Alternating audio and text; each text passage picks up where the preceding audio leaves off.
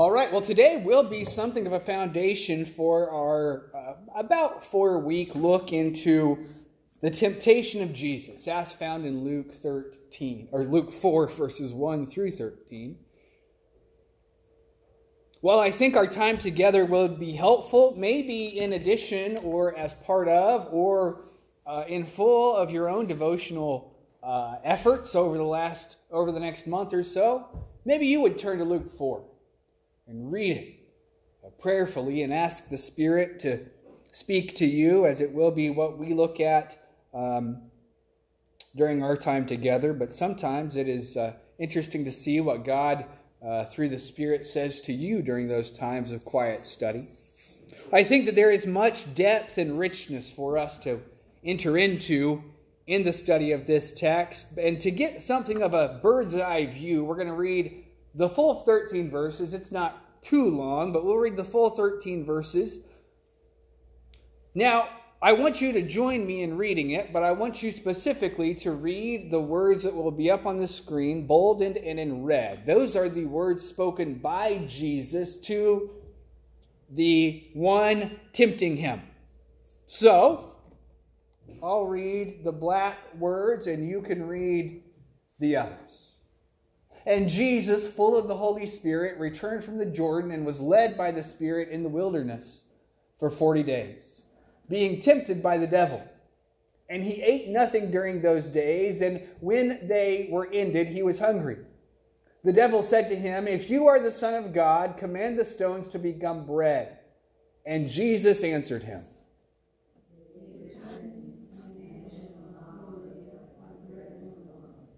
and the devil took him up and showed him all the kingdoms of the world in a moment of time, and said to him, "To you I will give all of the authority and the glory, for it has been delivered to me, and I give it to whom I will. If you then will worship me, it will be yours." And Jesus answered him,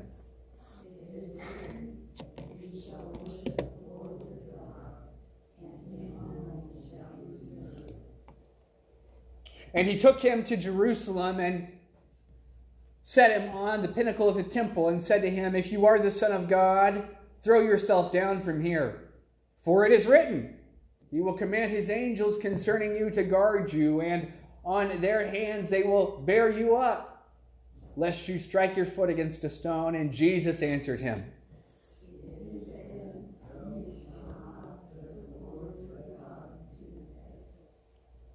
and when the devil had ended every temptation, he departed from him until an opportune time.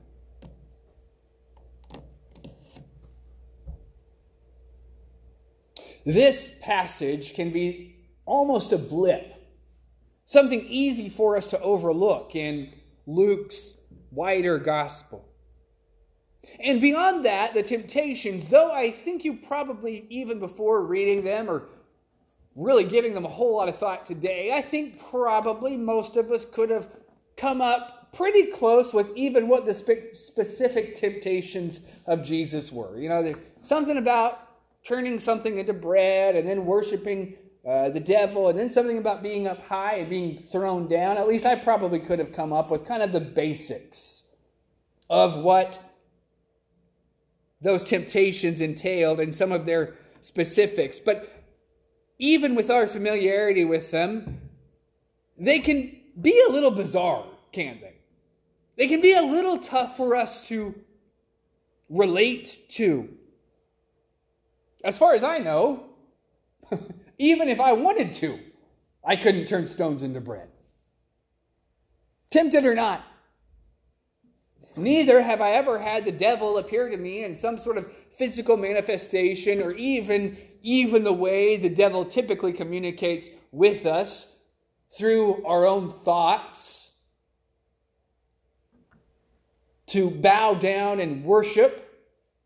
Well, I've also never, other than, you know how you get that, it's a weird part of the human condition where you're standing on the edge of something, and I never want to get too close, but you don't really, I don't want to, some of you are going to be worried about me probably by saying this, but you kind of stand there and look over, and you kind of have that moment where well, I better hold on to something in case I just jump off, I've never really, we've been to the Grand Canyon when I was a kid. I didn't really want to jump off. I didn't really want to see if the angels could catch me. So the temptations can feel a little bit tough to relate to.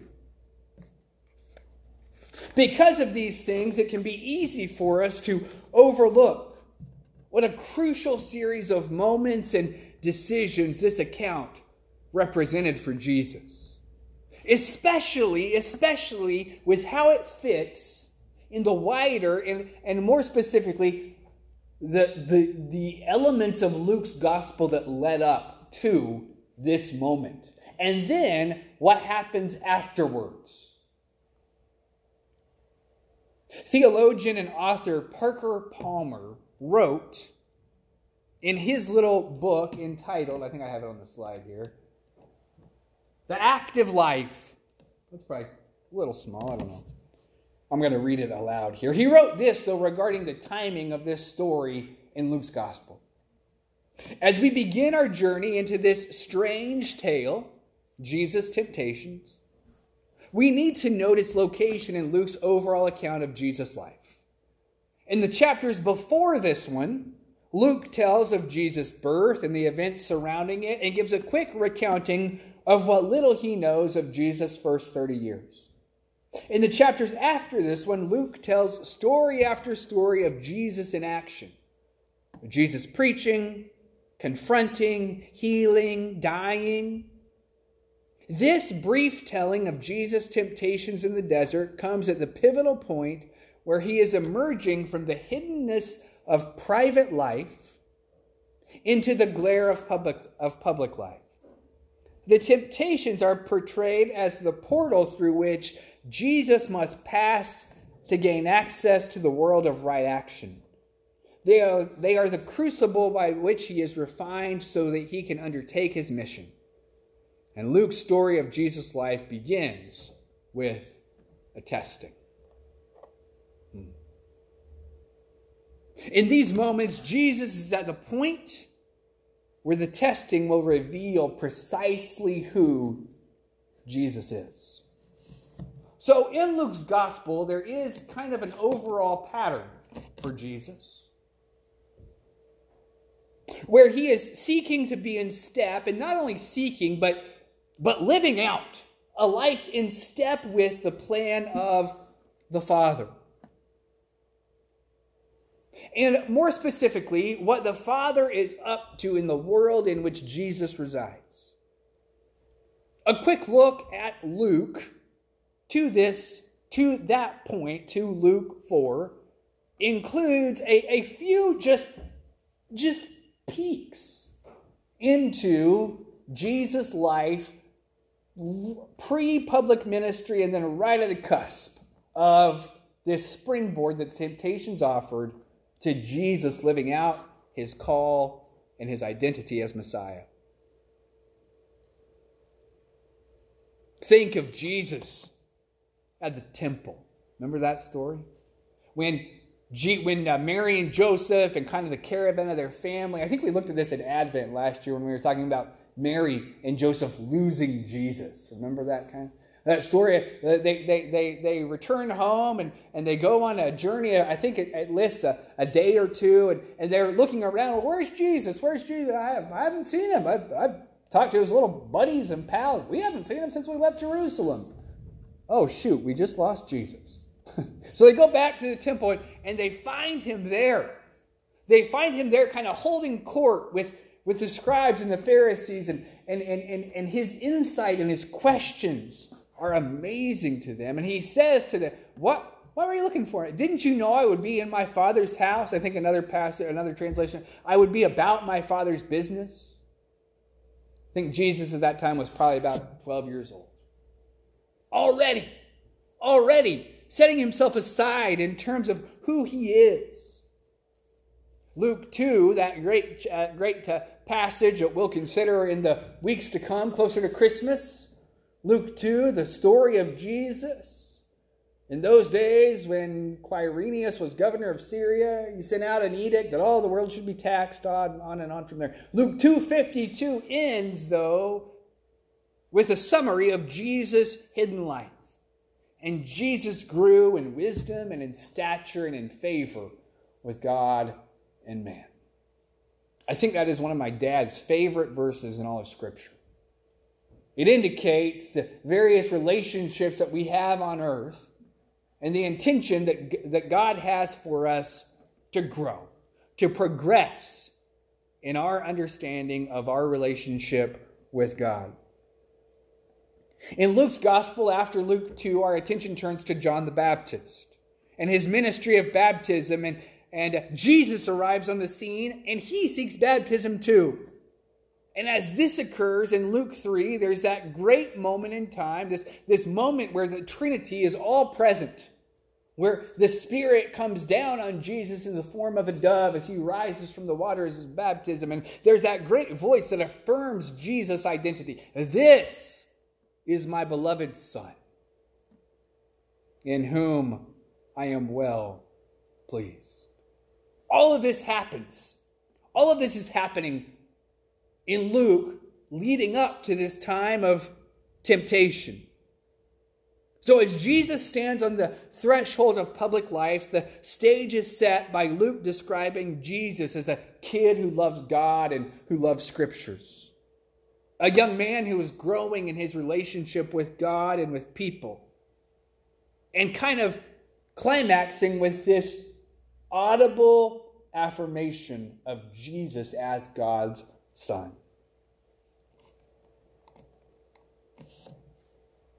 And then there's this twist in the plot. Jesus, full of the Holy Spirit, is led by the Spirit. Well, what would we expect? To the temple. To the synagogue. Shoot, even back to Galilee where he could call some disciples. Nope.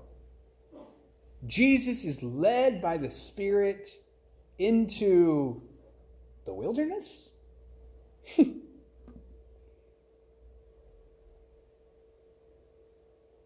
Often we'd think this wilderness, I mean, we know what wilderness means in Scripture.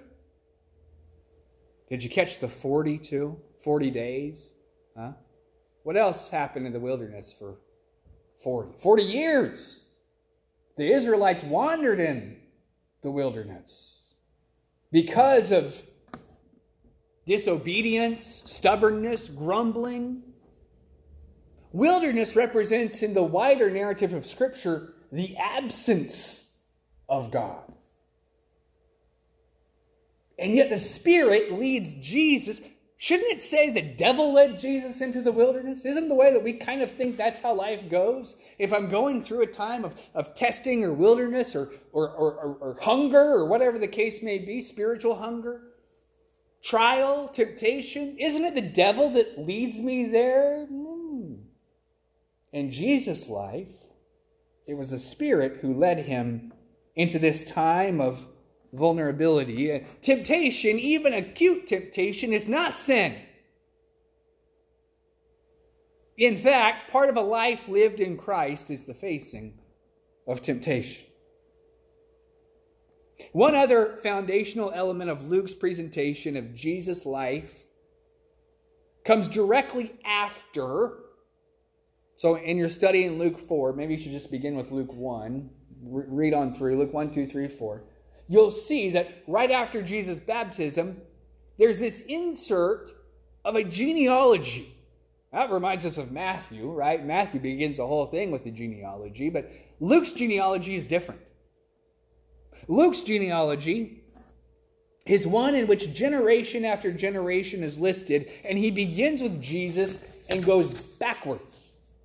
Jesus, the son of Joseph, the son of, the son of, the son of, the son of, the son of, the son of, all the way back to Jesus' ancestral connection to Adam.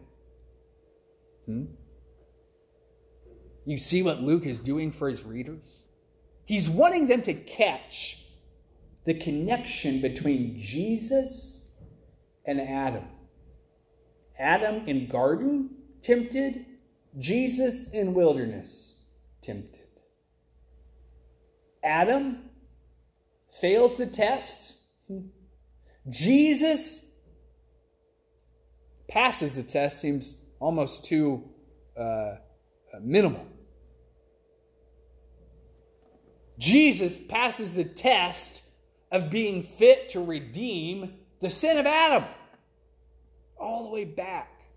So often it's easy for me, especially in preaching, to pluck portions of the gospel out, and we make them almost stand by themselves, and it's tough, and I really try to.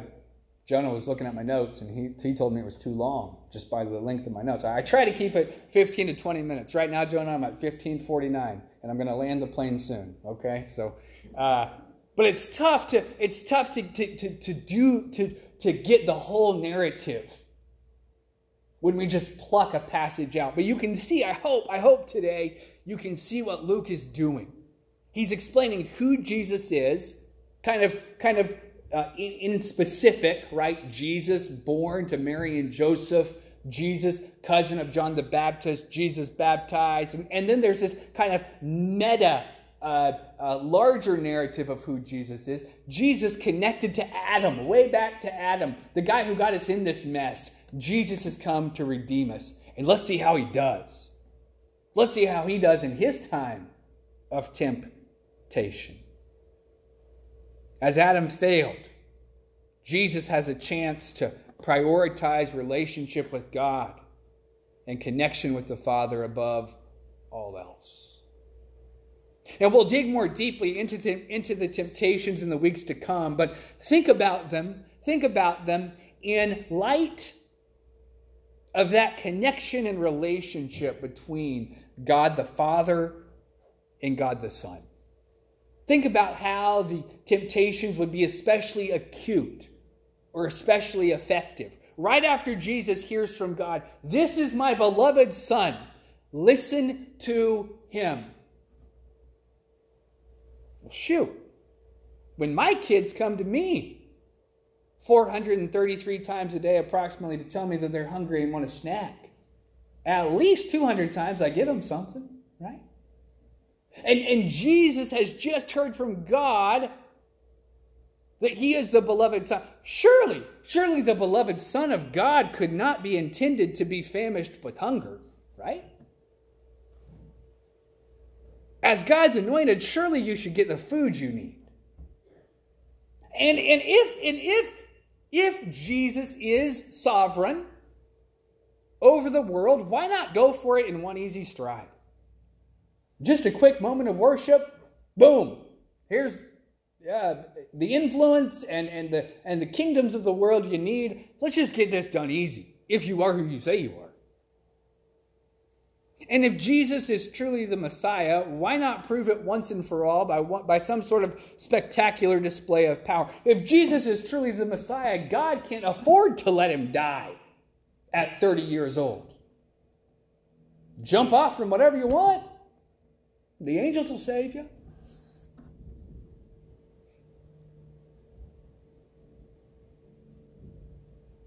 Maybe in their specifics, those are tough to relate to. But in their underlying implications, I think we can relate. Big picture, the passage speaks to the opportunity Jesus had to maintain his relationship with God.